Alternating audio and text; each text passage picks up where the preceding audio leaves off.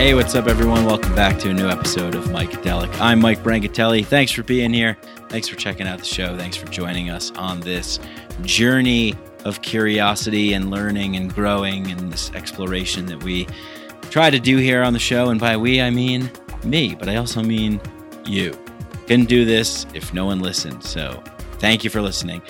If no one was listening, I would just be like an insane person screaming on a street corner somewhere. So thank you for listening to me, and thank you for listening to the people that I bring on this show. Speaking of, very excited for today's guests. Absolutely thrilled. Really, this guy, Daniel Eisenman, he is definitely leading the way, or at least one of the people leading the way in what I like to consider solutions to the confines of our accepted, allowable reality. Maybe, we find ourselves in situations in life or going through life, not necessarily fully embracing it, not necessarily fully being ourselves, becoming ourselves.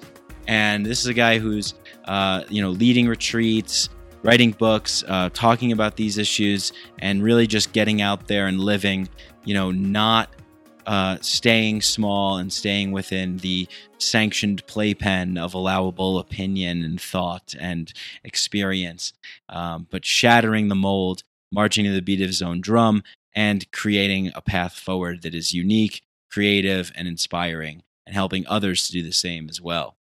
Daniel's written the book Breaking Normal, which I highly recommend. Read it last year and thought it was really great. And that's why I reached out to Daniel. Breaking Normal, Rewild Your Inner Child and Set the Truth Free. And we talk about that on the show. We talk about the book. We talk about Daniel's new podcast with the same name, the Breaking Normal podcast, and his international tribe design, how that all got started and what happens during those retreats and events. And it's a really wonderful, wonderful show.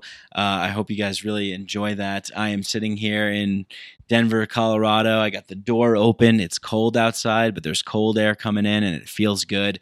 And it's nice. It's nice on the skin and it makes me feel alive. It makes me remember that I'm alive. And, Daniel and I touch on these things in the show.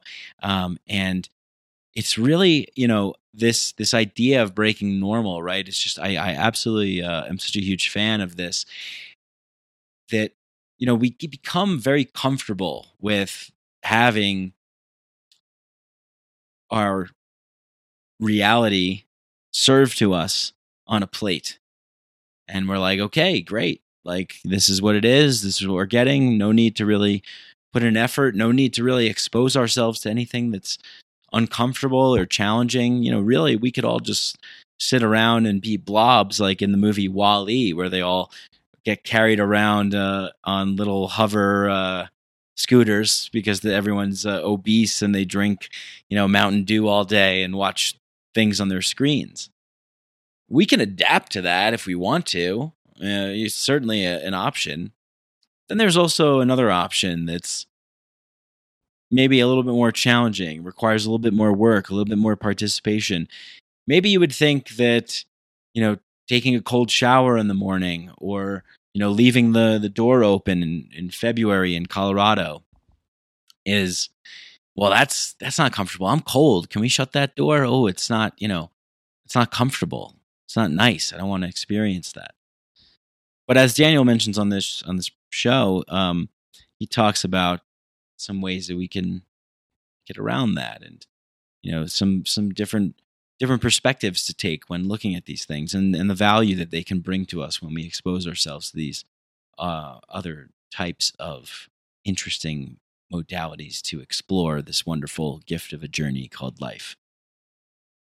And so, I just I invite everyone to try some of the things that we talked about in the show, and try and put yourself in situations that might not be comfortable. Even if it's as simple as just leaving the screen door open so the cold Colorado air can come in, and that these kinds of things are really the things that bring me into my body more, get me out of my head, bring me into my heart space, and make me remember that I am alive, I'm breathing, that I'm existing in this time, that I'm a fully sovereign, autonomous human being, that, it's a really great thing.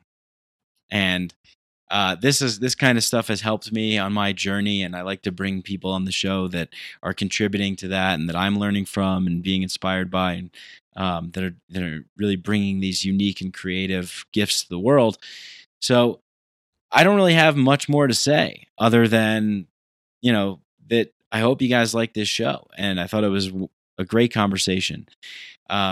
You can go check out Daniel's stuff, Breaking Normal. It's on Amazon, on Audible, Breaking Normal podcast, everywhere podcasts are found. And the International Tribe Design, you can go and find that on his website. And follow him on Instagram by the same name, Daniel Eisenman. And follow Micadelic, follow Micadelic_podcast on Instagram. I am going to be putting out way more content that's going to be going through Instagram. So lots of stuff that I'm going to be creating that's an extension of the podcast will be going through Instagram, and I'm putting it all up there. So follow me there for more. If you love this show, if you want to support the show and show your love, help this message spread and grow and share it with other people, that's one way that you can do it. Just share it with other people, like it, subscribe, of course. And if you want to go a step further, you can go onto Apple Podcasts, leave us a 5-star review. You can leave us a rating or a review or both, whichever you prefer.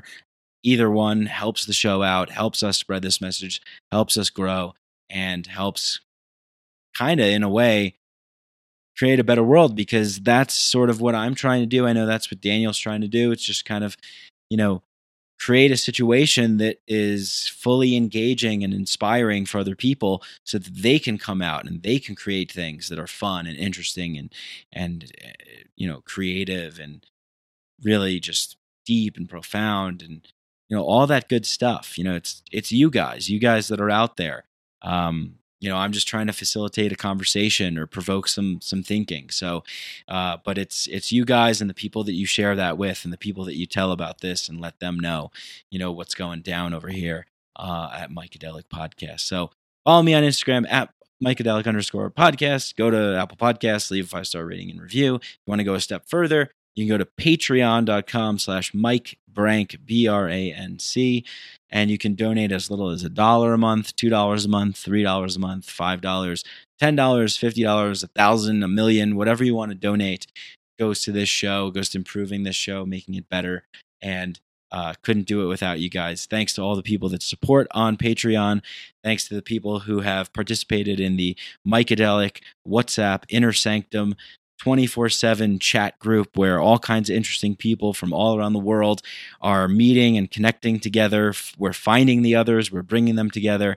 They're talking, they're exchanging stories, trip reports, information, news articles, interesting little tidbits of things here and there. And it's just such a great group of people to be hanging out with and chatting with via WhatsApp. All day if you like, or you can put it on mute and just participate whenever you want, whatever it is. It's a great way to chat and hang out. And I'm in there. I pop in there and I share some stuff. And a lot of the times what I do is, for my Patreon people, they're the producers of this show. They are the producers of this show. They help Micadelic go. And so a lot of times I release things to them, get some feedback, give them sort of first dibs on some new stuff that's coming out. And speaking of new stuff, we have rewards finally for Patreon people coming out.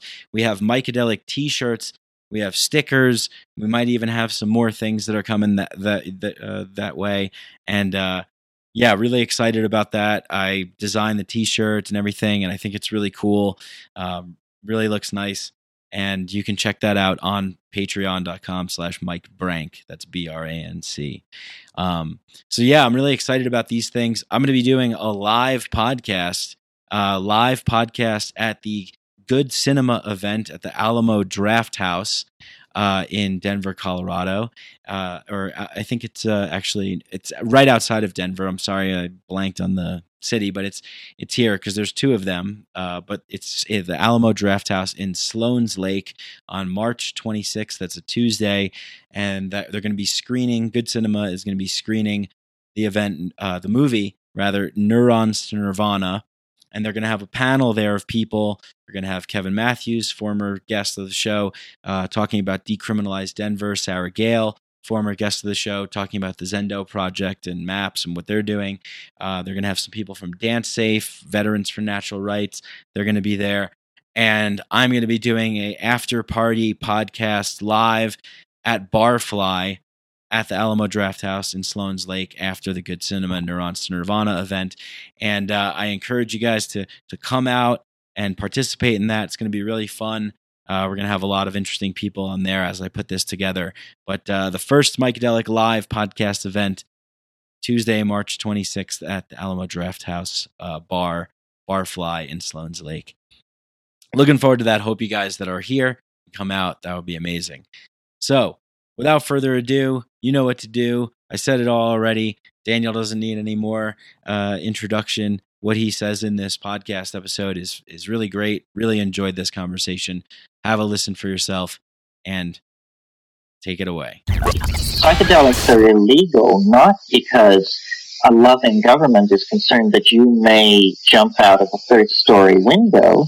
Psychedelics are illegal because they dissolve opinion structures and culturally laid down models of behavior and information processing. They open you up to the possibility that everything you know is wrong. We don't need new laws that control our consciousness and rigidly place it in a prison. Cognitive liberty. The fact that as adults, if we're not hurting anybody else, we should have the right to explore the contours of our own consciousness without any mediation or legislation on the part of somebody else. Reject authority. Authority is a lie. Or is it perception? Information is power, but we have to seize the opportunity.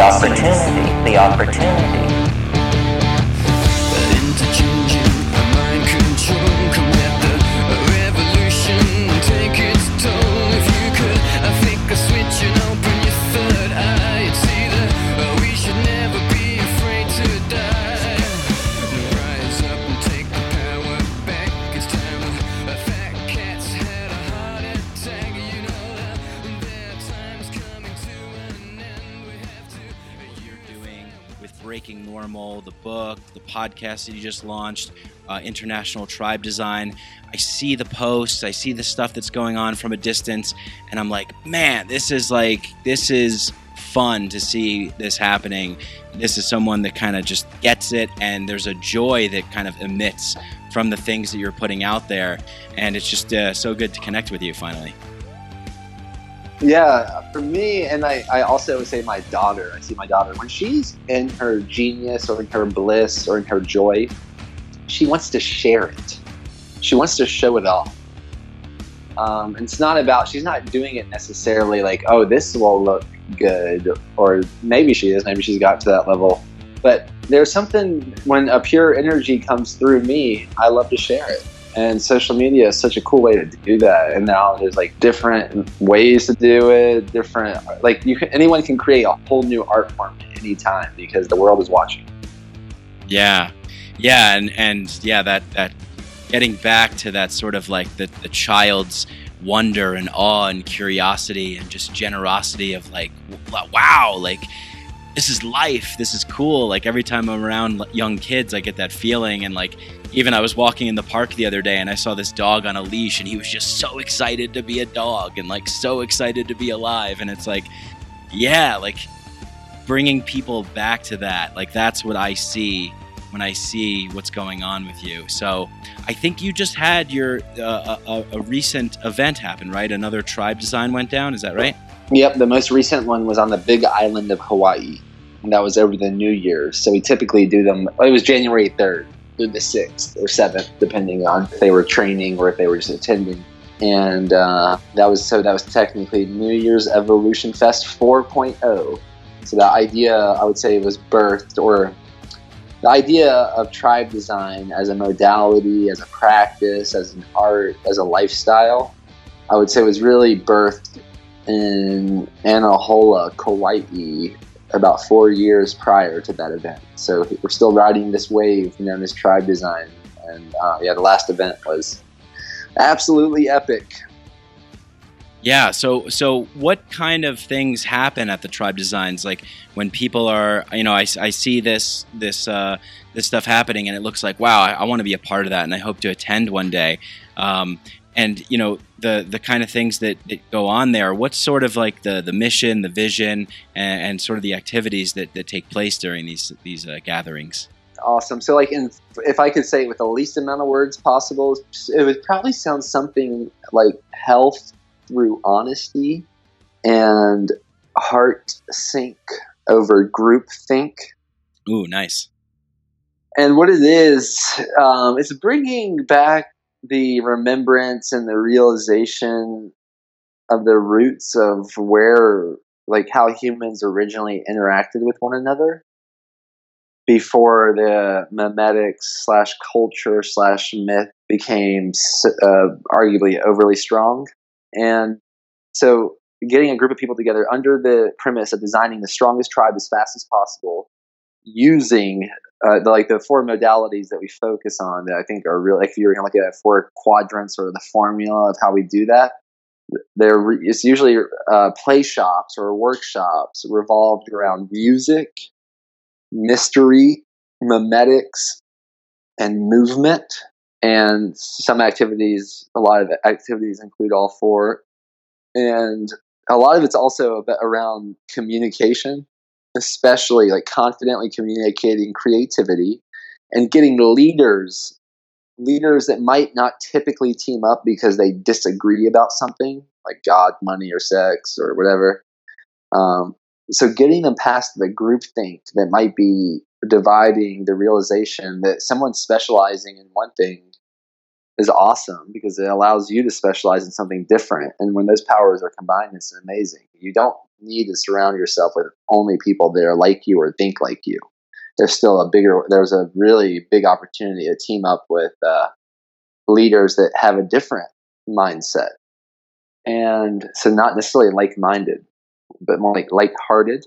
And literally leveraging taboo topics and group communication format to get people to like own their truth, to step up and own their truth and stop hiding or stop disclaiming or stop subduing or stop beating around the bush, filter the fluff, show us your genius like a little kid would when they're in their bliss.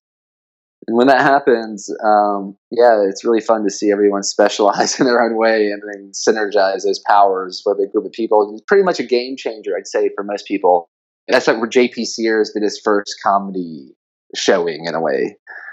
Oh, wow. I didn't know that. A lot of times major geniuses are activated, and it's pretty powerful. Yeah, it's like not a group of people that are like lying, like, oh, you're so good at this, you're so good at that. It's going to be like, show us you, and we'll give you honest feedback, and don't let us bias you on what you really want to do. Let us just be us, you be you. We'll find each other, and it'll be great, and it might be messy too. And man, like starting with that as like a 3 or 4 day experience, a lot of those people that have been to the events I work with, I might live with, it's like becoming a family really quickly. I think it's reminding people that friends are family too. Yeah. With the right containers set, and the container really everyone owning their own healthy, loving selves, regardless of what everyone else around them is doing. Yeah, that's super important, especially, in today's world with all this kind of noise and distractions that we have there, getting out into nature, getting involved in these things. And like you said, I love how you play with language. I love how you kind of deconstruct things, reword things, take a look at them and say, okay, well, let's phrase this differently. Let's put this in a different container, as you said, or a different context. It's so important, and I think that really what you said about not like-minded, but more like-hearted, that's a super important thing to think about, because oftentimes we think about getting together with people that think like us.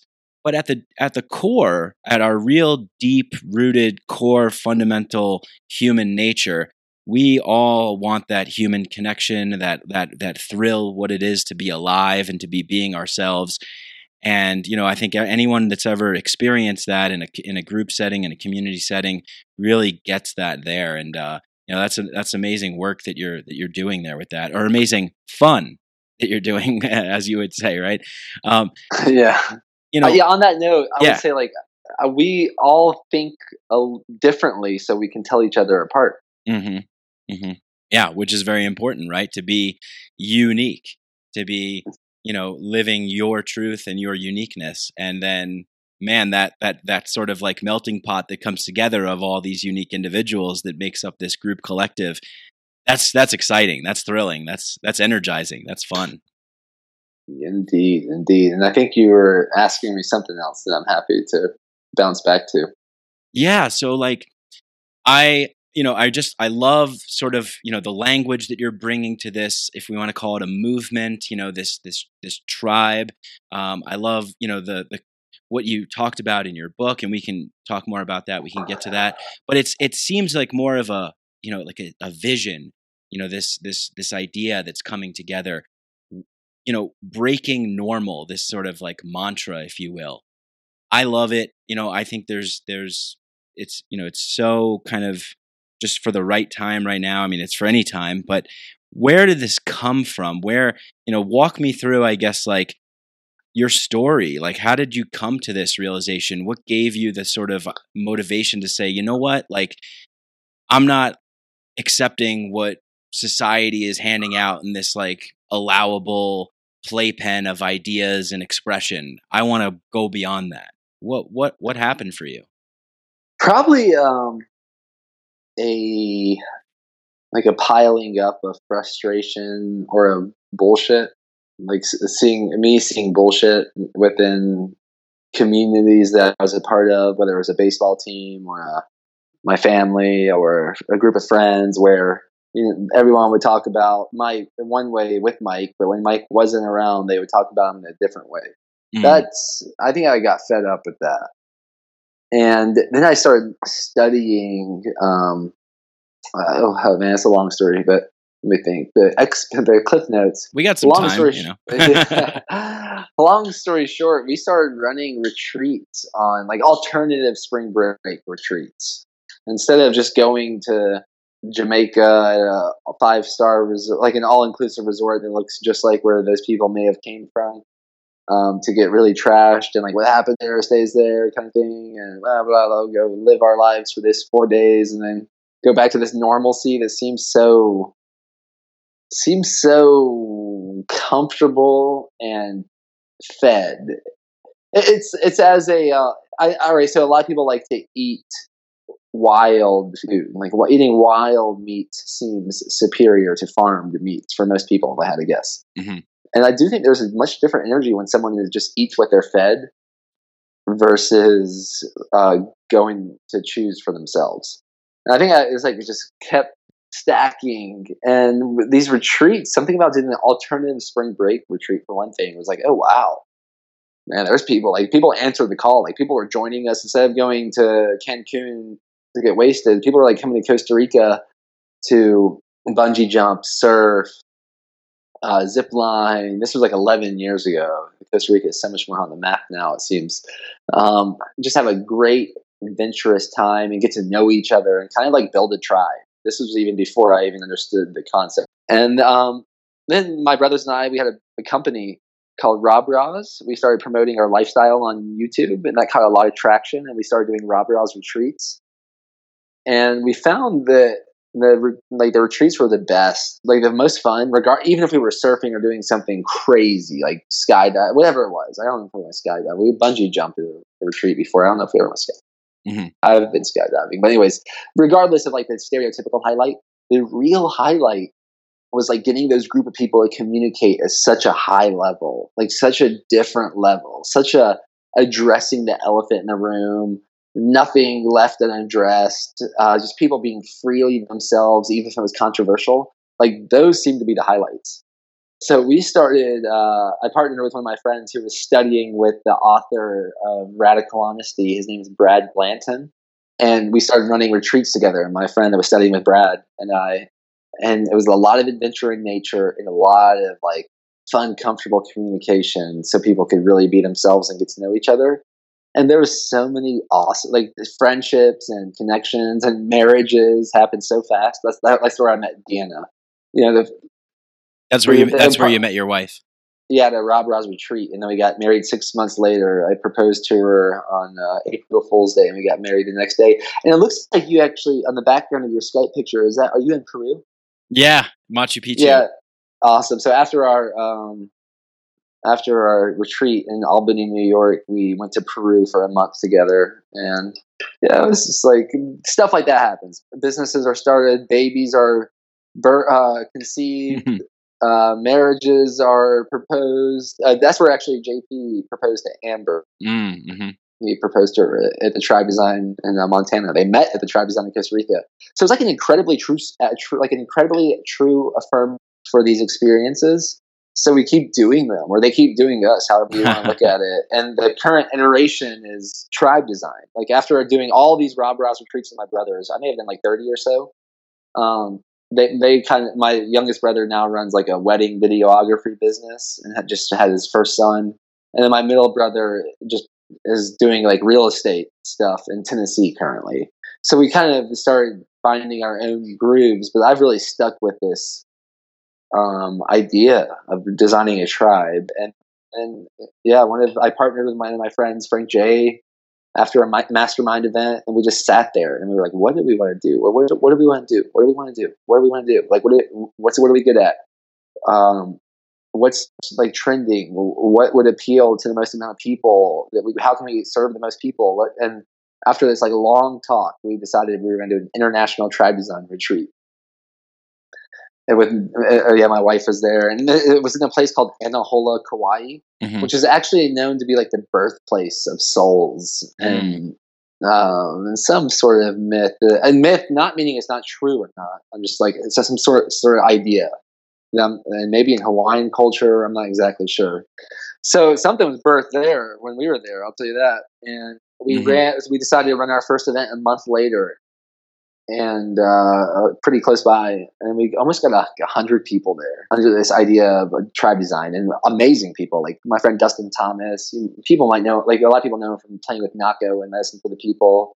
He does his own shows now. He was just touring with like a John Butler Trio. Oh, cool.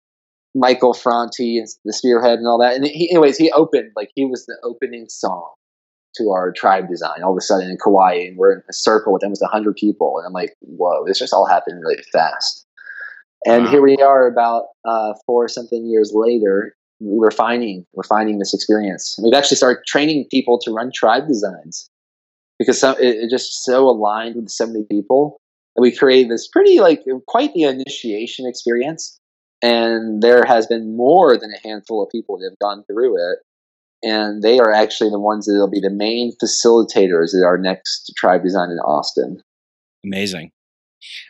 Yeah, I think you said initiators, and I feel like this is so important because I read a lot of Joseph Campbell and Robert Bly and this king, warrior, magician, lover, and these books kind of geared towards men and rites of initiation and rites of passage and these sorts of things. And I think this is something that we're really lacking, sort of in our world, at least in, our mainstream world, that we don't really get these things. We don't really get these initiations. We don't really get to express ourselves, and what I find from this is people that are really kind of suffering. They're suffering because they haven't really found their true inner self. They haven't really gone through the necessary initiation rites in order to be leaders of the tribe that we all exist in, this human tribe that we are. And that kind of leads to these man-child kind of people that are just running amok and messing everything up, and they don't really have, they haven't really come fully into their selves. Is there? I know you work with men and women. You work with everyone. Is there anything in particular for you? That being a man, and helping other men, sort of find themselves a little bit more, or just realize that like, hey, it's okay. I can cry, or I can talk about my feelings or something. Is that something you've experienced yourself and witnessed? Yeah. I definitely think it's probably rooted in the idea of a misunderstanding competition Or maybe someone would say out of balance masculinity or toxic. I don't know. I hear a lot about toxic masculinity lately. I'm like, it's like a buzzword all of a sudden. Yeah, it's a buzzword. Yeah, that's trending. It's trending. So when someone misunderstands what competition is at its core, if they think if someone's competing under the context that the person they're competing with is on a different team than they're on, then they're confused, I would say. I think we're all on the same team. And I think we think differently for a big reason. I think we even have polarity for a big reason. What is that? Why do you think that? It's like iron sharpening iron. It's as DNA. It's in our chemistry. Like the bonds that make up DNA are tightly woven in an upward spiral because there's this like constant pull and push. It's a magnet. It's like a magnet. I don't know why. That's a great question. It's like, why is like the yin yang, or why is DNA like that? Why? Yeah, that gets to the real question. This is where it gets to, in my opinion, questions are arguably superior to answers because I don't know. I'm more suspicious of an answer than I am. I feel like curiosity is meant to be. I think it's without having a desire. And why would we want to live? And I think one of the truest desires is to like learn and love. And there is a grand mystery that I think if we all agreed, it would be boring. So how can we like team up with these disagreements or these polarities or these differences rather than resorting to like destroying one another? That's the issue. That's the situation. Yeah. Or like, locking ourselves in a cage of our own, the prison of our own beliefs or the prison of our own, reality that we think is reality. And, like you so expertly showcased on the cover of your book, this guy in a jail cell, sitting behind bars here. He's got this long nose, this long Pinocchio nose, and there's a key hanging out on the outside there. And that I think is something that really communicates a lot of power. Maybe you could talk a little bit about what this represents, what this is, it's breaking normal, rewild your inner child and set the truth free. Maybe you could talk a little bit about that and that image and what that means to you. Yeah, and to just continue, like it is so on brand for what we were just communicating about. There is an initiation factor in men to fully be themselves. Yeah, and to show up. It doesn't matter if you win or lose as much as it matters as you show up. And the idea of winning and losing or competing is meant to drive you to the next level. Now, some people are so scared of hearing a certain way that they won't try, that they'll sit there in their self-imposed prison with all like a reality that's completely contrived from their own mind. And yes, people that do that have typically been highly influenced by like cultural memes or ideas, maybe perpetuated from their preachers or teachers, that may be like what they blame. But I believe like where blame begins, reality ends. So that person that's sitting in the self-imposed prison is probably in a state of blame or victimization rather than one of creation.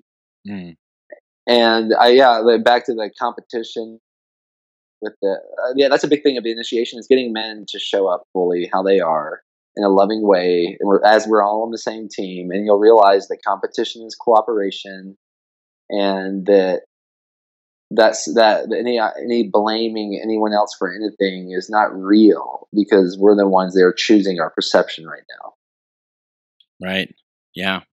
Yeah. And I think it's the recognition or the realization of that, like, oh, I am choosing this, or holy shit, I have a choice. And, the reason why I kind of brought up men is because, well, I mean, I'm a man and you're a man. And, I think that, trying to focus on maybe like improving, that demographic, that helps women too. That helps everybody, right? Yep. Yeah. I think like every time I love also these events because we're highly catalytic to people communicating what they really are quickly. And I love that because I feel like a whole new world opens up to me. There is a cultural collective belief that there is one Earth, and that's cool. But I also think there's like 7.5 billion or so, or 8 billion universes right now that I can learn about by getting to know someone when they are willing to accurately report what's happening for them. Yeah. It's amazing. Yeah. And to use like the breaking normal language, universe, right? Like from your Exactly. subjective perspective. Yeah. Yeah. Amazing. So yeah, you have a lot going on. You have the tribe designs. You have, I think, an app that I saw that you just released. This podcast, the Breaking Normal podcast, the book that I read last year that's fantastic and highly recommend to everybody. What's kind of really piquing your interest the most? I know sometimes it could be hard to sort of like pick one. Maybe it all kind of comes together for you. But what's kind of currently keeping you excited and motivated and, having fun and what are you most interested in, working on right now? Yeah, I think the major freedom catalyst in my life right now, if I was going to pinpoint it on one entity, is probably my daughter. She's almost 2. She's learning about the world very much through me. Amazing. And I don't know what's more important than her. So how I show up for her is probably very indicative of how I'm showing up for a lot of things, including with my wife, including with my dog, including with my business, including with my friends, including with my family, including with myself. So I'd use that as a gauge for sure. That's a high priority, is making sure Davina is experiencing the world in a way that I would say is less biased by cultural limitations and more geared towards creativity and curiosity. Excellent. Yeah. Every child should have that opportunity. That's amazing. So your daughter is your guru. Indeed. One of, like I said, 8 billion, but man, right. She is really the one I've chosen to spend the most time with. Yeah. And I think most people would probably recognize you and Davina from the viral video that really kind of went off, and it's the Om Daddy. She's crying and you give her a nice Om, and she just is there sitting quietly in bliss, entranced in what's going on. Was that something that you started doing a lot and you're like, hey, this is working, let me share this with people? Or was that just something that happened in the moment? And also, on top of that, like, how was that for you to have something like that go so viral like that? Yeah, awesome. Basically, my friends, family, I think my friend Ryan Baldus from Mystic Misfits may have been one of the first person that suggested a group oming on Davina inside Deanna's belly. So that became a bit of a ritual of sorts, like oming to Davina in the belly. So when Davina was out of the belly, I would also om to her. And I was doing this live video with her, like laying by my side. It was pretty fresh off the birth, and probably about 2 weeks or so, I think. And she just started, like, all of a sudden, for like 18 minutes or 19 minutes in the live video, she was so peaceful and calm. And then all of a sudden, she started raging and like screaming. So I just stopped what I was saying and doing, and I just owned to her. 2 seconds later, she was sleeping. And then I was like, oh, that was like, man, that was cool. Yeah. Oh, so synchronous. Like, Dustin Thomas, actually, I remember him making a comment. He's like, whoa! And then all these other comments started pouring in. I'm like, wow, I'm going to re-upload that clip on my fan page. And then that video got like millions of views per hour for about 24 hours or so. Yeah. And then it's still going viral, like on different news channels and different social media pages. And that's how that happened. Yeah. Yeah, I watched it the other day and sent it to my brother who has some, crying children. So I was like, "Hey, check this out!" And every time I see it too, it just brings me so much joy because it's like, "Oh wow," It's just like, "Oh, look at that kind of like that sound of the universe, whatever is like. It's something I think that resonates with us on a really deep level, and and then you could just see it right there. It's apparent in that video." Yeah, it's pretty special. It's so special, like, and obviously when it went so viral, so much stuff was happening. You were asking what happened. There was so much. Like, I don't think I had published my book at this point, and I was like, man, come on. Like, news channels were interviewing me, and I was like, man, it'd be really nice to tell them about Breaking Normal. Oh, yeah. So there was definitely a crunch time to, like, start producing content, like, making, like, finishing the book and such. Oh, actually, so that happened right when you were working on it at the time, but it wasn't done. Yeah, I believe that. Yeah, that was the order. I got it published pretty quickly after the birth, though. I'll tell you that. Yeah, right. When I I saw that birth, I was like, "What am I waiting? Why am I waiting for? It's time for me to birth this book," because I was sitting on it for a while. Yeah. So a lot happened, and I made more videos because most common, like, does it always work? I'm like, no. I mean, what does it work? What does that even mean? Does it work? Does she go to sleep every time I owned her? No. Does it calm her? Probably. Does she always stop crying? No. But it works in the sense that I'm oming and I'm bringing more awareness to my breath and I'm like connecting with my daughter. It's always working in that way. Yeah. And I made more videos and of the ones that like worked. Like people thought they worked, like from screaming to calming, and those are still going viral. So it's just like this. It's funny. It's funny to see like so many celebrities, like Marianne Williamson shared it. That was cool, and I was like, Jay Shetty shared it, but he didn't tag me. That was interesting. That's happened as well. Like people wanted me to license the video. There was these licensing companies, and I talked to JP about it some, and I don't know. It's something about licensing an ohm didn't sound so. How do we organic. Capitalize on this baby? Yeah, and it was more like actually it really seems to want to be it's still spreading. So it's so fascinating to me. Like there's the frequency that really resounds the most is an ohm. Right. Yeah. Yeah, I could just see, like you were saying, being interviewed on news shows and stuff. I could just see, like, a lot of people being like, so is this the trick? Is this the solution? Is this how I shut my kid up? And it's like, you just brought up a great point and, like, yeah, it's like it's working all the time because as a parent, you're probably getting to, like, step back from what's going on, center yourself, take a breath, and get into the moment. So, yeah, it's always working on some level, but it's not like a magical trick to shut a baby up, Yeah, and it might be though. It might be in certain contexts. It doesn't work the same way every time, but like in the beginning, especially the very first, like I would say, new parents, I would highly encourage you to not only to experiment with it because it might seem like magic, and not because it's always going to be like that, but then you might make it a habit of oming with your child. What a cool ritual. Yeah, definitely. Good bonding experience for sure. Did you always want to have kids? Did you ever think about that before you got married and started a family? Was that something that crossed your mind? Yeah, I've been always like aligned with the idea of reproducing, of creating new life with the woman that I love. It wasn't something that was like, I gotta do this. This is my bucket list. This is what I'm meditating on.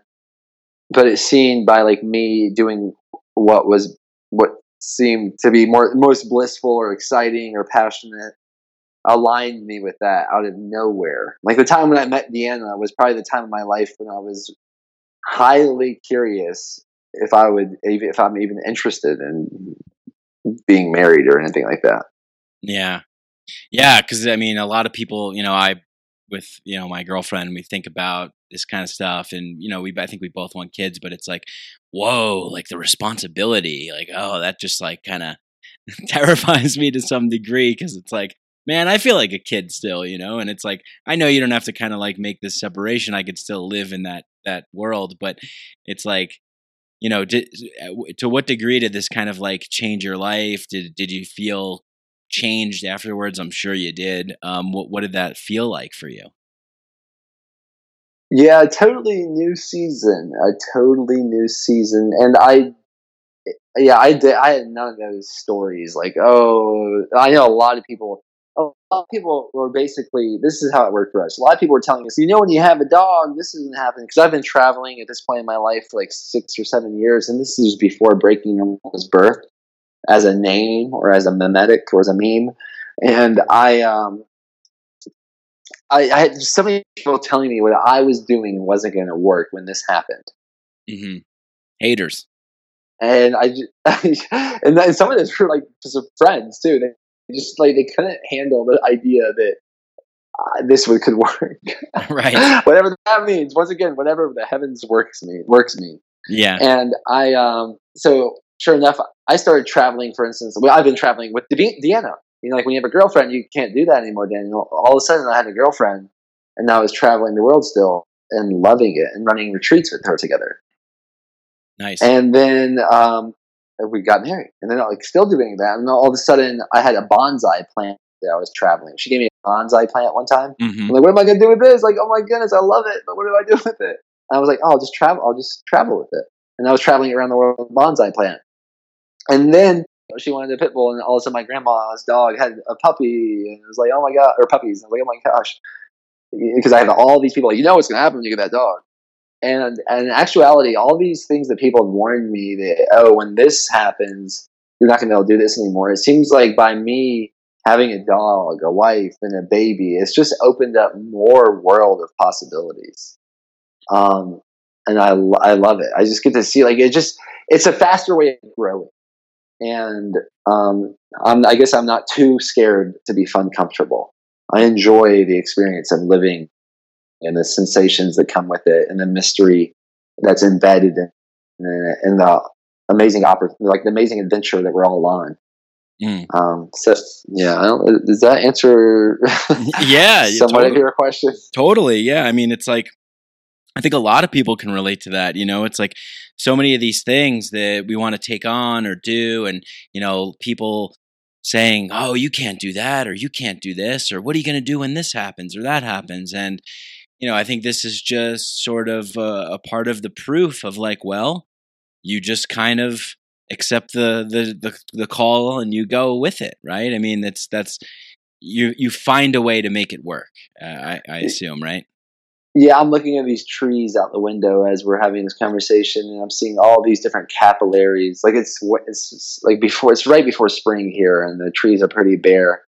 And I imagine that like the branches that were thinking it couldn't be done didn't make it through like the cracks of the concrete, or didn't make it through the windstorms. It's just like the way to find out what you're capable of is keep going. Mm-hmm. To keep going and to keep choosing. And I think that's a big part of the Breaking Normal mission for me. My vision is to find out my own truth and to surround myself with other people that are like supercharged about telling theirs. Yeah, totally. And I think like, oh, go ahead. No, I'm just listening. Oh yeah. I was gonna say like, yeah, totally. I mean, like, this is, and I think maybe if I was explaining, oh yeah, like there's this thing, Breaking Normal, whatever, people might think like, well, what does that mean? Like, what do I, like, do I have to like dye my hair green or like chant at the moon and like sit in lotus position on top of my head, and the vernal equinox? It's like, well, no, I think there's things that we can do every day. Right. And like, along these journeys, along the road, there's things that happen, there's situations that open up and we get involved with and we move our lives forward. What are some things, and I know you talk about this in the book, but I'm interested in having you share that with our listeners. Like, what are some things that you put into practice in your life that helps you kind of keep going with the flow, accepting what's coming, moving on, continuing the journey? What are some practices, some beliefs, some things, some rituals maybe that you incorporate into your daily life? Awesome. Yeah, I figured this would come up in the Mycadelic podcast. Man, I think firstly, faith. Firstly, once again, reminding myself and y'all that we're the ones that are choosing our perception. That's a big realization for me. Yeah. And I realize that I'm choosing how to perceive things, which pretty much dictates my reality, if I understand this correctly. That's a big deal. It's as if we are. Yeah, I do believe we're all connected to the same source, just as like the leaves are to the same source of the tree. But I also think we're all having our individual experiences, and that having faith that like, wow, I get to choose how to perceive this reality. So I'm choosing that I'm living the best life possible now and forever. That only gets better. God bless. In Jesus' name, amen. Like, I believe that. And I don't always know how that's going to show up. But man, when I have that faith, it seems that God or the creator of the universe or that source of all of us is on my side in that mission. So that's probably the one of the number one things, like overlying that. And then I'm very ritualistic. Like I can get into these routines and rituals that are, especially because I think I've been traveling for so long. It's pretty important to me to feel like have a way of feeling connected with something stable. Yeah. If that makes sense. Yeah. Grounding, a little anchor. Yeah. And because like it's not like I've lived in the same house. I barely lived in the same house for over a month in the last 11 years. Like our biggest commitment was the 14 months in Encinitas when right before Deanna gave birth to Davina. So I've lived a pretty unique lifestyle in that sense. So on that, it's helped me, I think, where a lot of people fall short of being able to continue on that type of tour is first they don't sleep enough, in my opinion. I really also prioritize my sleep. Mm-hmm. So important. There's like faith and there's sleep. I haven't woken up with any device or alarm in I can't remember how long, like the last 2 decades, maybe decade or something. I don't know, but I know you talk about that too in the book, and it's so important, right? Yeah. I like it's just the same thing. Like this phone, I'm looking at my phone. I believe like phones, all the technology of our phone mimics the technology we already have in our own body. And that's why this is why this is so amazing. It's just getting closer. This technology is getting closer to mimicking our actual potential. And this phone needs to charge. Okay. And your body needs to charge. Is that a metaphor? How long will this phone last without charging? How long does the phone last without charging? And how long does the phone last if you charge it routinely? And yeah, I think our bodies are much more extreme than that even. And so I'm a big believer in sleep without getting too dogmatic about it. And I mean like sleeping good, sleeping rested, sleeping well. And water, I think drinking the best water I can get in the most organic, aligned way is extremely important because that's next. It's like, what's my body made of? Water. I'm more water than anything else from my understanding on the physical level. Right. So what kind of water am I consuming? I almost consume like 3 or 4 liters of a day. So everyone is in different places in the world. And I know some people drink tap water, and that's interesting / crazy to me. Why is that? Why is that interesting / crazy to you? Oh, well, first of all, most tap waters are treated with a white powder. And that white powder, I'm pretty certain, not only includes either chlorine and or fluoride, but maybe other things as well. I haven't really gotten many clear answers on what's in that white powder, other than the fluoride and the chlorine, which I don't think I need to consume.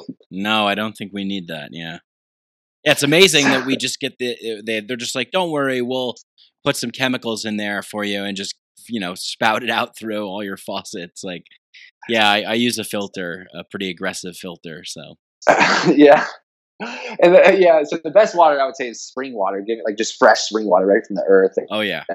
But there's different. We do, someone in a desert it might be important to carry water with them. Right. So I'm not dogmatic like only drink from a spring. But I do think there's different degrees. So I like to take my water sincerely and really appreciate the water. And the air, same thing with the air. Man, what's the thing that we can last the least amount of time without is oxygen / air. Yeah, so it was actually really funny. I was talking to a friend of mine the other day, and I'm smoking like a nicotine vape because I used to smoke cigarettes. I quit. I quit a bunch of times, whatever. And I was like, yeah, this vape is just, it's probably not that bad, right? And he's like, he just like took a pause and looked at me. He's like, well, it's not as good as air, that's for sure. I was like, oh, damn it, you're right. Shit. I was not as good as air. He said, Yeah. Air is amazing. It's amazing. I love today. We had a nice cold day.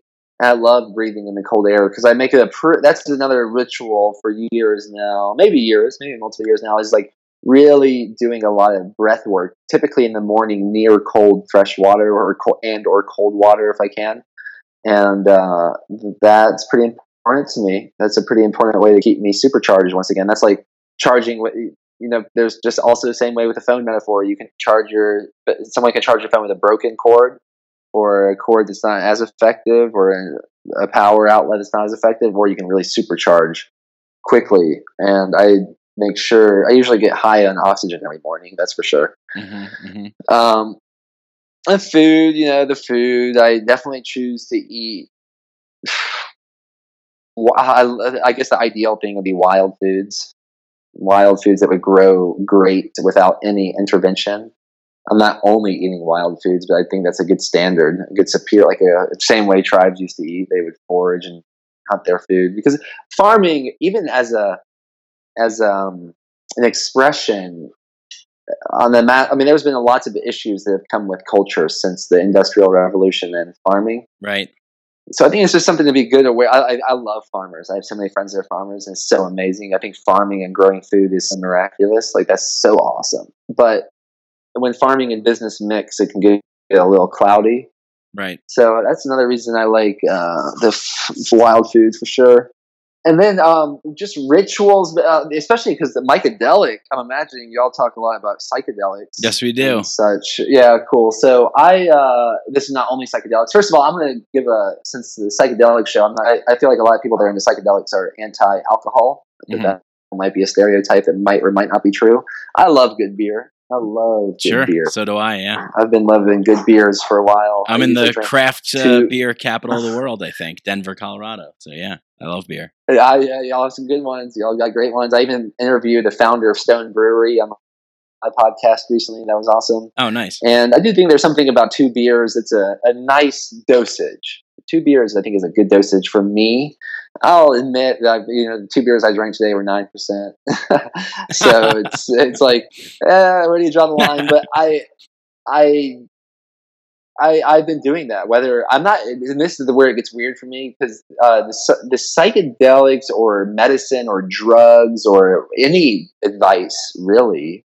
Actually, the funny thing is with the founder of Stone Brewery, he was really talking about this concept of ignoring everyone, how important it is to ignore everyone. I think there's even a book called that.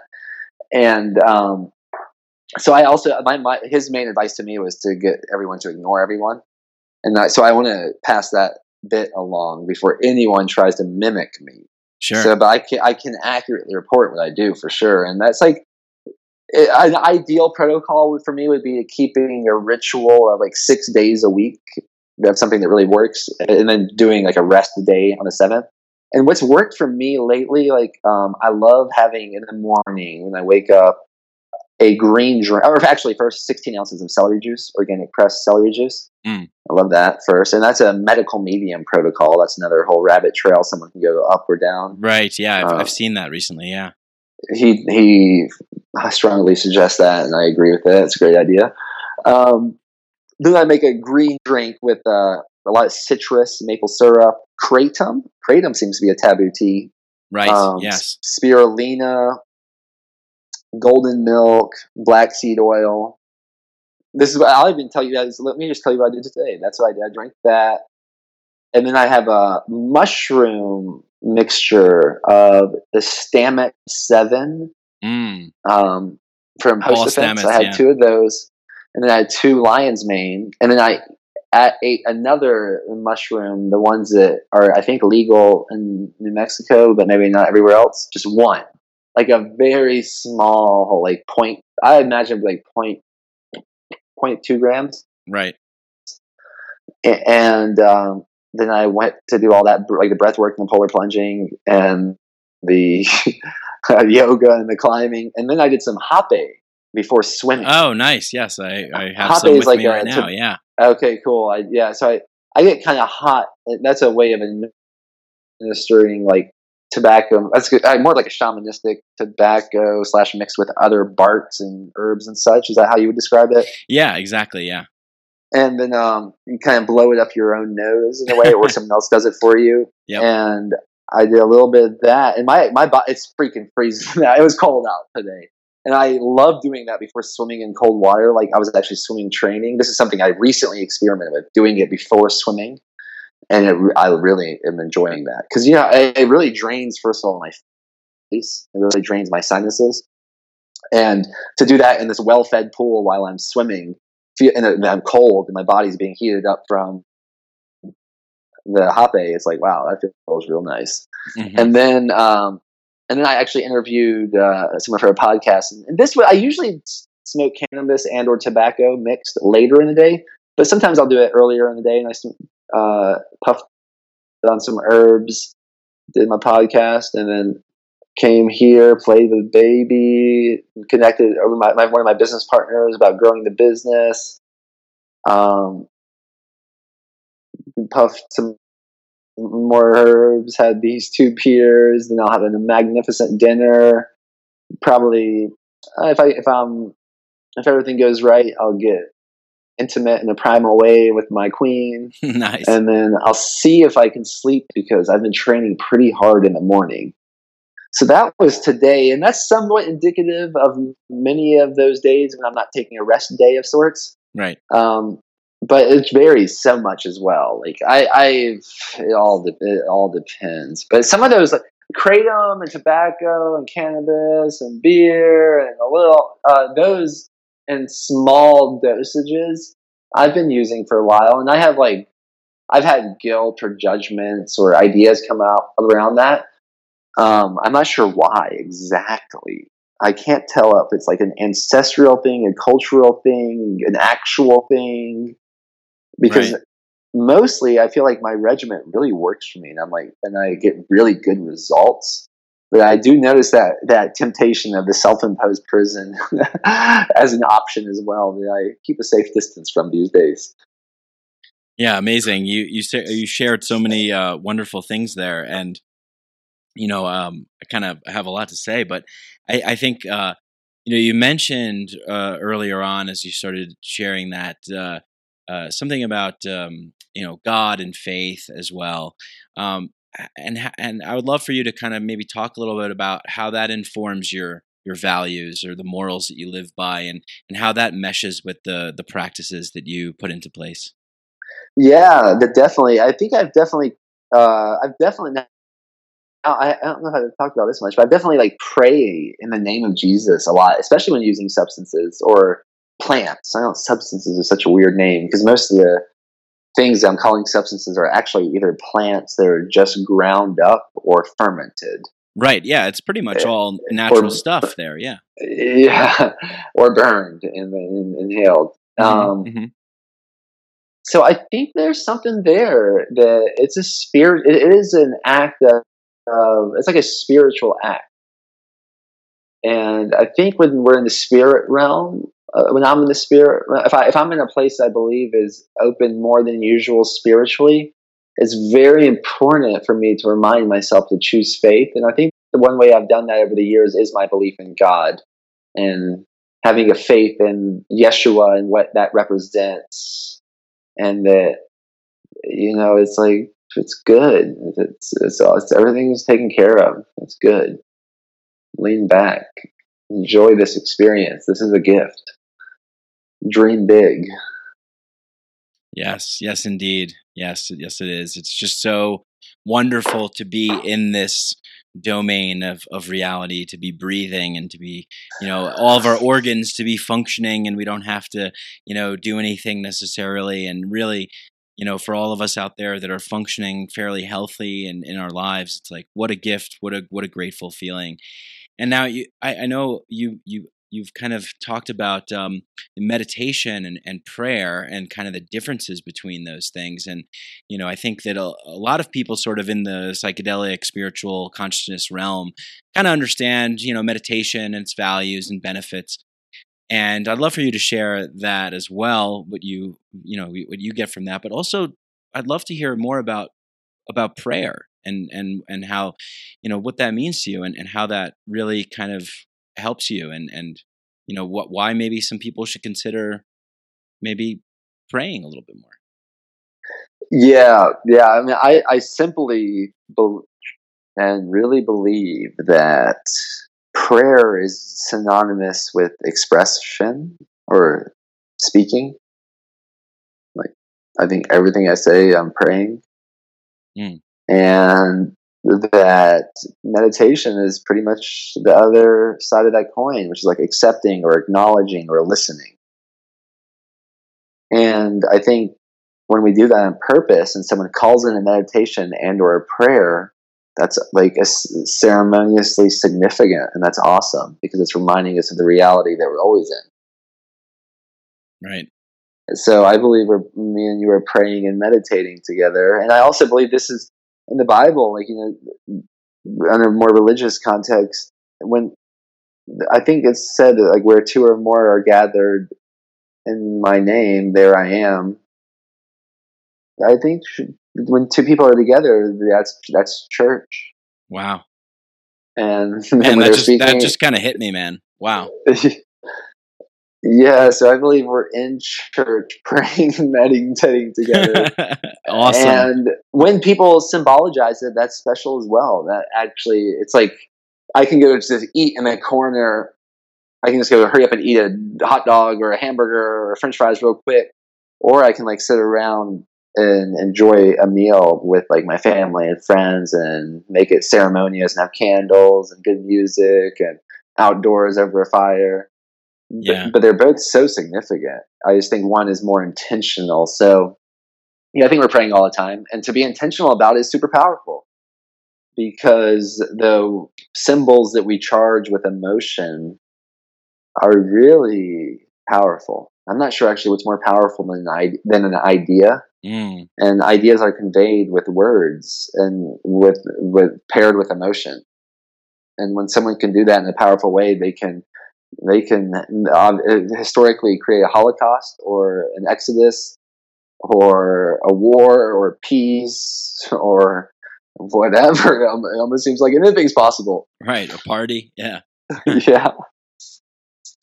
Yeah. That is awesome. I grew up Catholic, and I went through a phase where, for a period of time, and this kind of relates to a little bit what you were talking about before, about how breathing clean air and drinking clean water and eating clean food, and that I went through this phase where I kind of realized, and the catalyst was probably a profound psychedelic experience. Well, not probably, it was. It was a high dose LSD experience, and that really broke me out of my self-imposed prison, and it also gave light to sort of the reality of what we call reality, what we call normal, what we accept, what we allow, And so I went through this phase of like, well, the fucking church is a lie. It's a scam. It's terrible. Fuck that. And became this kind of militant atheist. The government is just poisoning everyone and trying to kill everyone. They're polluting our air, water, all, and like, sure, there's like some truths to all this kind of stuff, but I got really kind of aggressive about it.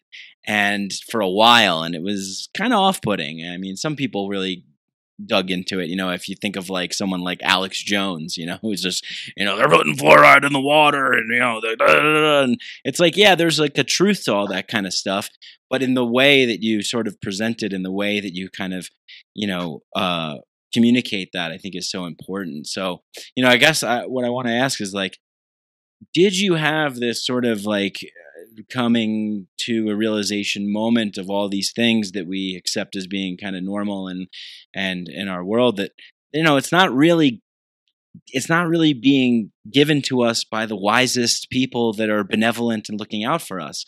So kind of requires us to like do a little inner work and search and think for ourselves a little bit more.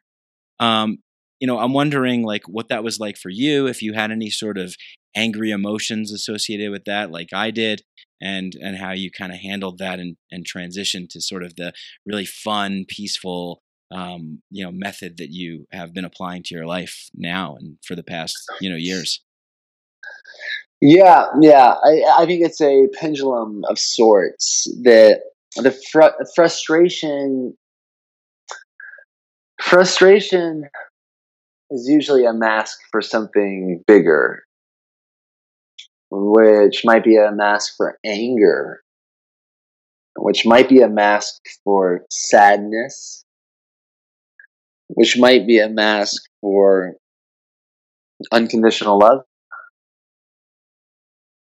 And it's a constant opportunity, it seems, to choose faith over fear or frustration over fun. And anything that I see, if I get something, like I've seen some things around here lately, like these people spraying, like someone that's been hired to spray trees for weeds.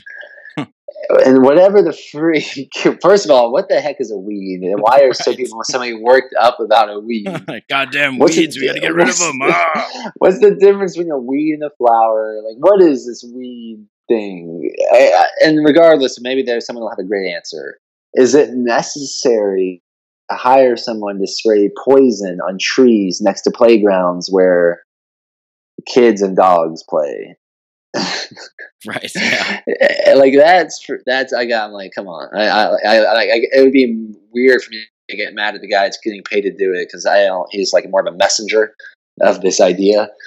But yeah, to me, they're like, me being frustrated about that is a huge opportunity for me to do something about it. It's like a little spice. It's a little spice for this meal of life. Yeah. I don't need to be destructive. I don't need to get angry in a way that is not cultivating more power in me. I don't need to leak my anger. I don't need to deflect it. I can use that as fuel for my fire to do something more fun and faithful. And for one, that's speaking about it, like we are right now. Because I believe, like, what's more powerful than an idea? So when I can speak about these ideas, maybe other people will get frustrated enough to start asking why the frustrated are people spraying trees with poison, because weeds might come up.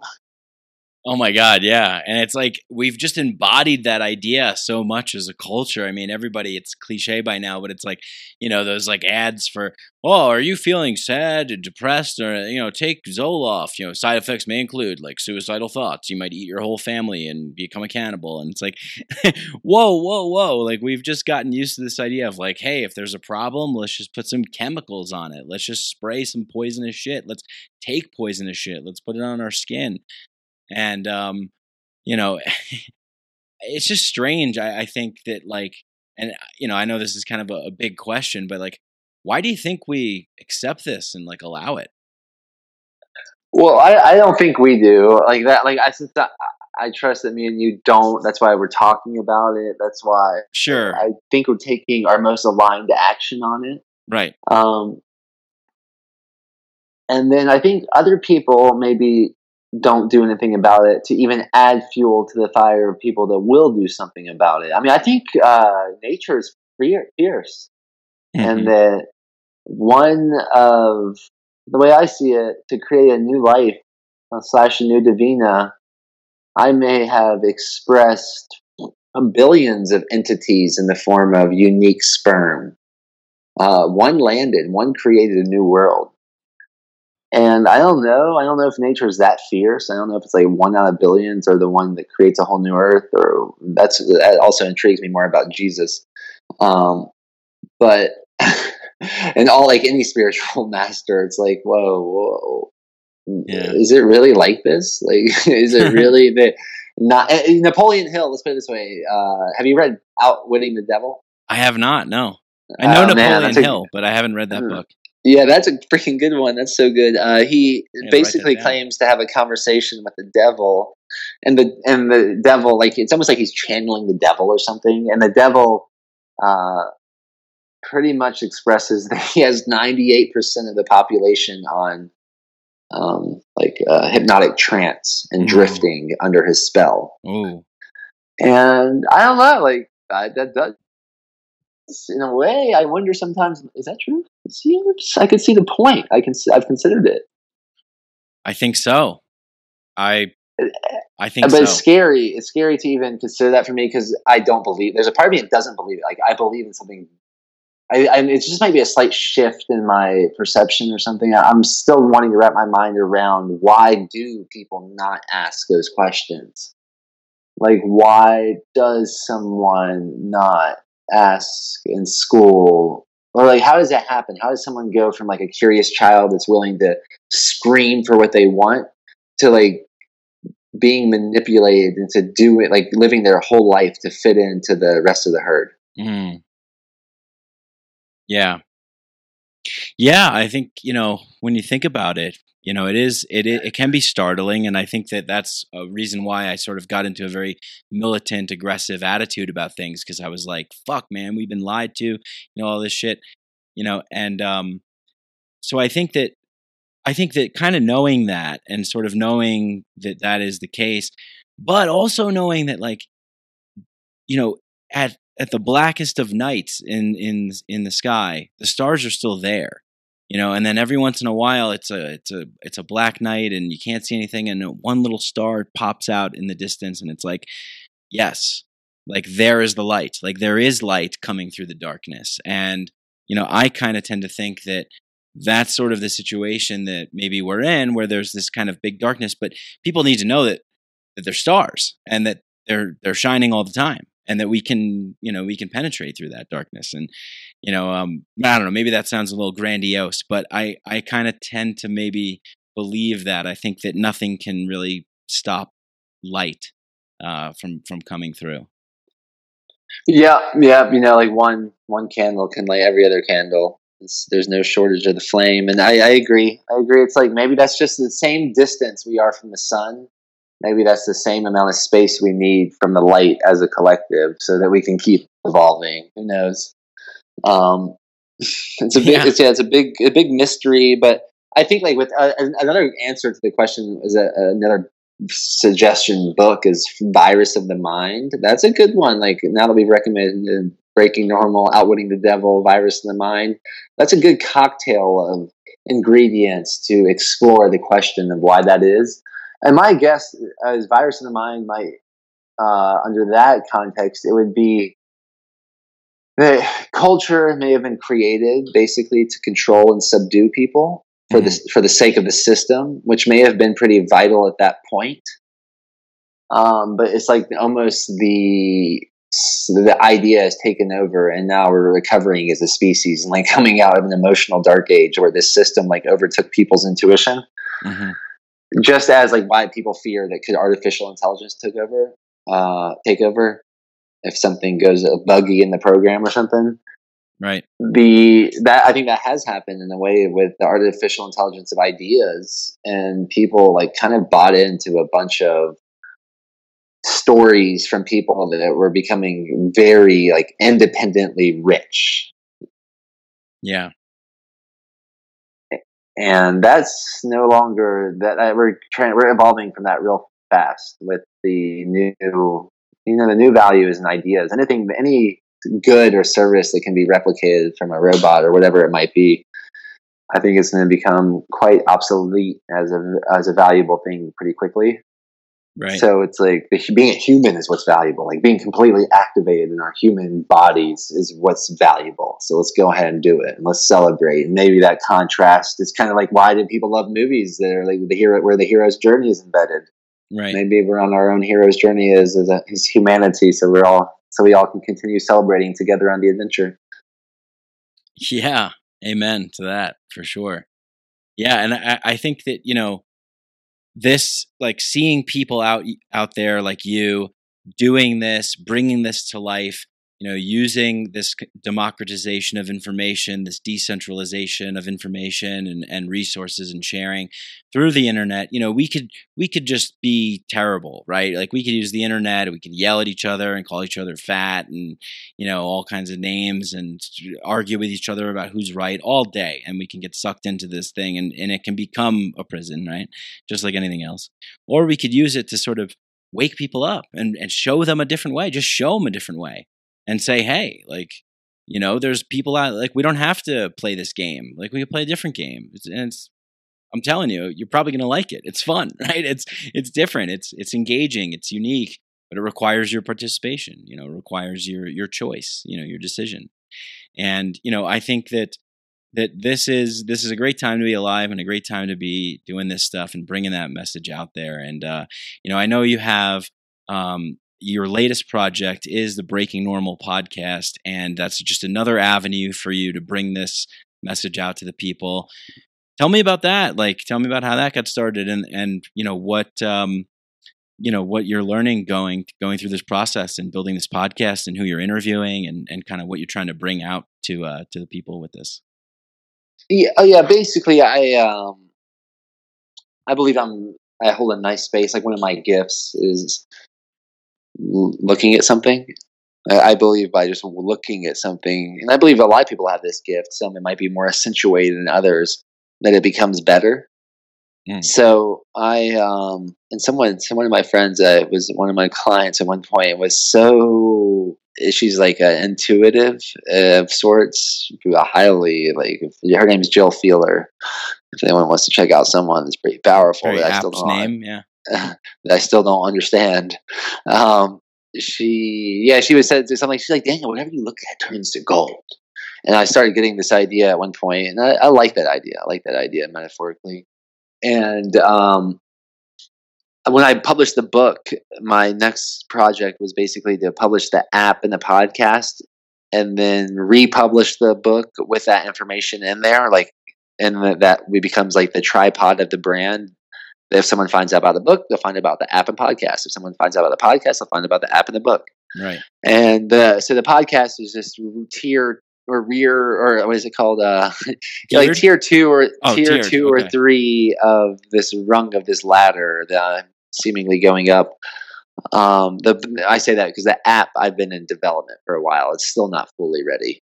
But the podcast is fully ready. Mm-hmm. I've been traveling for so long. I know so many amazing people. I'm so blessed for that. I've had so many amazing conversations that I finally invested in, like, a real proper audio setup. And now when I'm traveling, I drop in with some of those people that I think would be epic for the podcast. And I launched it right around Christmas, and there's already been about like 28 or 30 episodes, I believe. Amazing. With amazing people that I really think are breaking normal in an enlightening way. Mm. Yeah. Yeah. Who are some of the guests that you've had on recently? I saw you were with Preston Smiles. I think did you mention Jay Sheedy? I know you mentioned him before. Yeah, I think JP's been on, right? Yeah, JP was the first episode, and then I'm thinking of some other people. Hal Elrod was soon after that, who wrote The Miracle Morning. That book has sold over 1 million copies. Today I interviewed Jesse Elder. Okay. I'm not sure if you're familiar with him. He's known as like the Time Piercer, and he did a recent video on Facebook about like time is an illusion that went ultra viral. Andrew Seeley, who does a big yoga podcast, awesome guy. Troy Casey, that was one. He opened it up with a hot base session. That was pretty fun. Nice. Yeah, and then Adam Roa. Some people might recognize him as the guy that he did a video. Speaking of viral videos, I think it's called like The Art of Choosing Love. The Goalcast shared. Nice. It might be approaching 200 million views at this point, like 150, 100 something. Crazy. And it was like just at a speech at a Kyle Cease event, and then they kind of refined it and republished it with subtitles, and it just went ultra viral. And even the lady I'm staying with my friend in Austin, we're subletting one of the rooms in her house. Her name is Ellen Smoke, and she runs the Society of Women Entrepreneurship. So it's my wife, I interviewed her. That was a crazy one. There's a lot of good episodes in there for sure. Oh, that's awesome. Yeah. And people can go check that out on Apple Podcasts, right? And everywhere podcasts are. Yep, exactly. We'll put the link in there and everything. So yeah, this is great. I mean, it just seems like, what you're doing, you're really calling other people to show up and come forward and let their inner wild, out, and their weird, and break this, erroneous notion of what we deem to be normal. And you're just like wherever you go, just people are popping up and creating their own things and really taking charge of their lives. Now, I could hear some people, listening to this saying like, oh, well, that's all great for this guy and, Micadelic or whoever. And, but not me, because I'm in, some shitty neighborhood in Detroit. And I just, I don't make a lot of money and, whatever, I can't do this stuff. Like, what would you say to someone like that? Yeah, it's first of all, it's all subjective, and I would agree with him. If he told me that, I would agree with him. Like, sure, okay, right. I believe most people are getting what most people most of the time are getting what they want. They're getting what they're looking for, because once again, they're choosing how to perceive it. And there's also, I do believe with this 98% hypnotic trance potentiality that we're coming out of an emotional dark age, and that many people are addicted to what a psychologist might argue or a psychotherapist might argue as lower emotions. Because it's really more comfortable for people a lot of the times to play small and argue for their limitations rather than fumble around and tinker to find out their real genius. Mm. Yeah, well said. So a little bit of that, and I think that's been perpetuated even a lot in schools. I do these, like, I've done a few breaking normal news flashes with my daughter. And for instance, one of them is called the domestication of education. Mm. Schools and farms and prisons are suspiciously similar. Yeah. Check them out. Check them out, dude. Y'all. Yeah, dude. I remember, I'll never forget this. When I was in college, my friends and I, we were at the apartments that we lived on campus, and someone was like checking like the seats that we were sitting on or something, and so we're like, this chair sucks, and they Googled it, and the same chair that was making chairs for the school was also making chairs for prisons. Yeah, and even the idea of prison is crazy. That's crazy too. It's like, I understand it maybe in some way, but the way that, like, the current school system and farming system and school system, we really, if we're all one, we probably want to look at those. Yeah, definitely. Yeah. Because if we're all one, how we treat the lowest parts of ourselves, or the parts of ourselves that we're trying to ignore, or the parts of ourselves that we don't know what to do with, or the parts of ourselves that we're feeding ourselves with, we really want to look at farms, schools, and prisons and why they're so similar and what we can do maybe to upgrade all of them. Yeah, because we're definitely due for an upgrade. And I think it's happening. And we're talking about it as it's happening. And we're like news reporters. Like yeah. This week breaking in normal news reporters. Yeah. This week in Breaking Normal, schools, prisons, and farms. How can you get your children out? Keep your animals.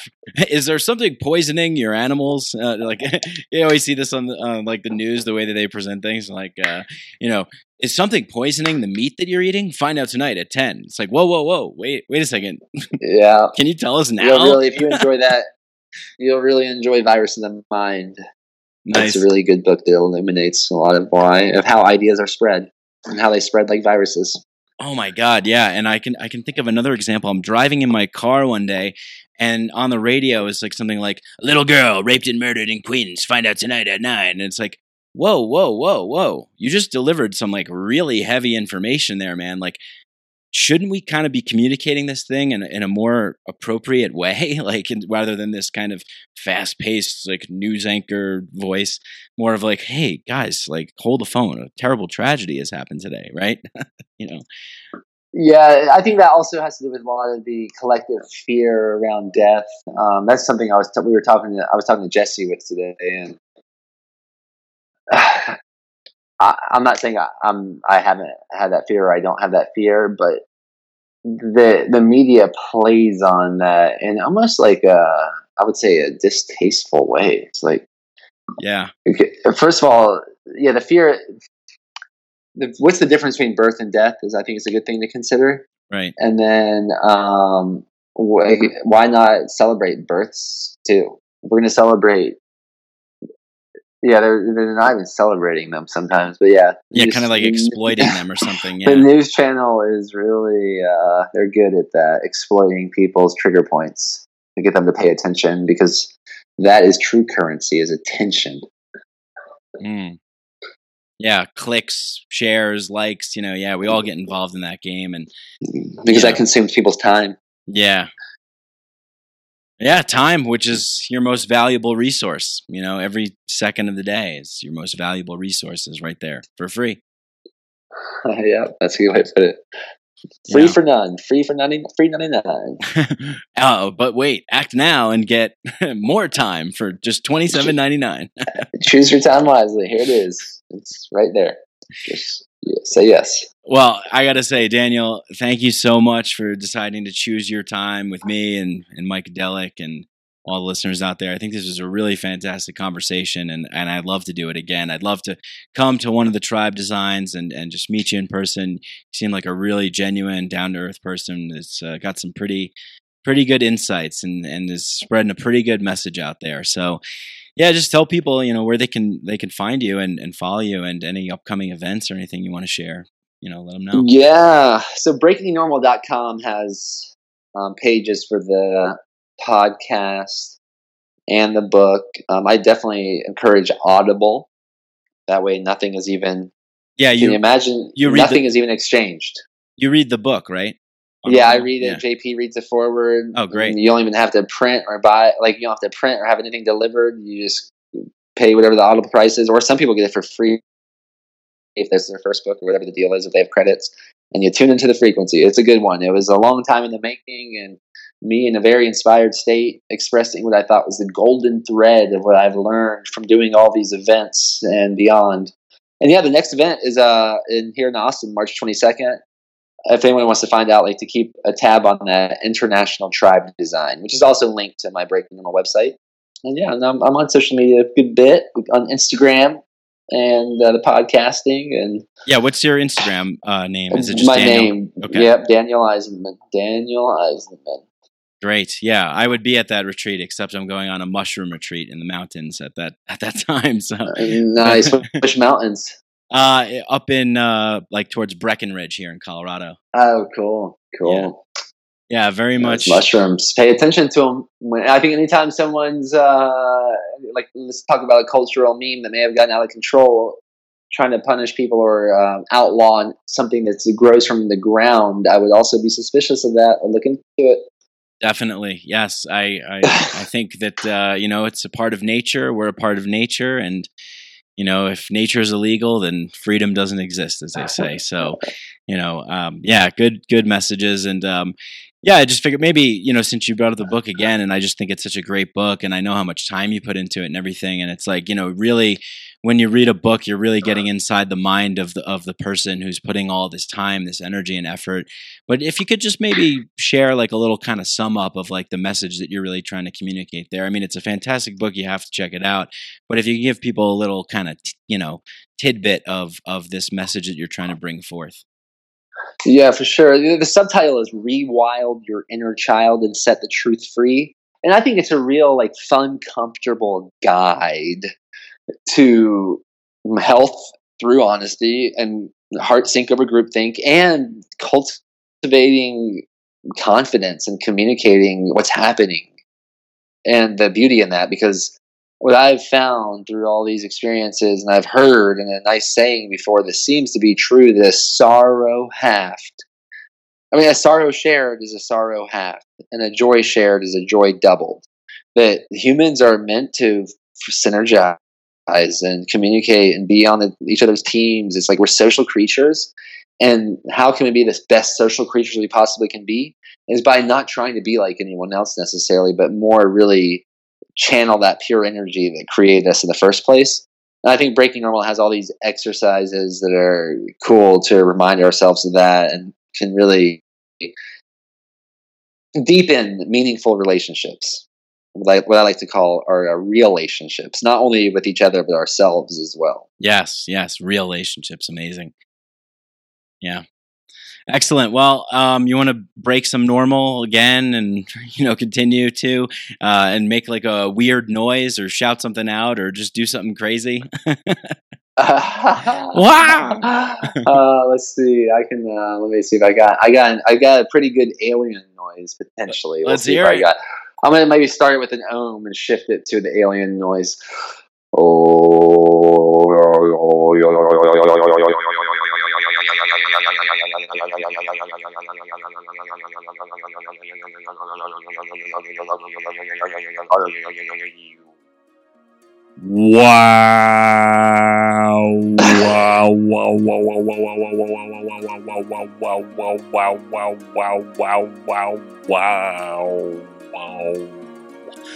Wow. Awesome. Daniel, thanks so much for getting weird on Micadelic. Thanks for joining me. Thanks for spending your time with us. Amazing. Looking forward to doing it again, my friend, and looking forward to seeing you in the future. Thanks again. Everyone out there, stay weird, break normal, be Micadelic. Hey, I hope you guys enjoyed that conversation as much as I did. Hope you guys like these podcasts and enjoy them. And if you do, please spread the podcast, share it, tell a neighbor, tell a coworker, tell a friend, tell a cat, tell a mouse, tell a dog, tell an ant, tell a firefly, tell whoever you tell. Share it, spread it, like it, all that good stuff. If you really love the show, you want to go a step further, you really want to help us out, leave a 5-star rating and review on Apple Podcasts. And go to patreon.com/Mike Brank and patreon.com/Mike Brank, and you can donate as little as $1 a month, $2 a month, whatever you want. Help support the show that way as well. But remember, I love you guys no matter what you do. I just love that you tune in and you enjoy these podcasts. Message me. I like hearing feedback. Get in touch with me on Instagram, Micadelic Podcast, Mike Brank on Facebook as well. And thanks to our sponsors, Synchro and Hemp Bombs. If you want a discount on ketogenic and plant-based nutrition products, go to Synchro and type in the code Micadelic at checkout to get 20% off. And they have amazing ketogenic chocolate fudge called Keto Mana that I have all the time because it has like no sugar and carbs in it. So it's great. And it's delicious. And if you want CBD, go to hempbombs.com and get 15% off all your CBD needs, I guess. And just enter the code Mike15 at checkout. But thank you once again to everybody. Thanks to Danny Barnett and Galaxia for the music, the intro and the outro. I love you all. Peace.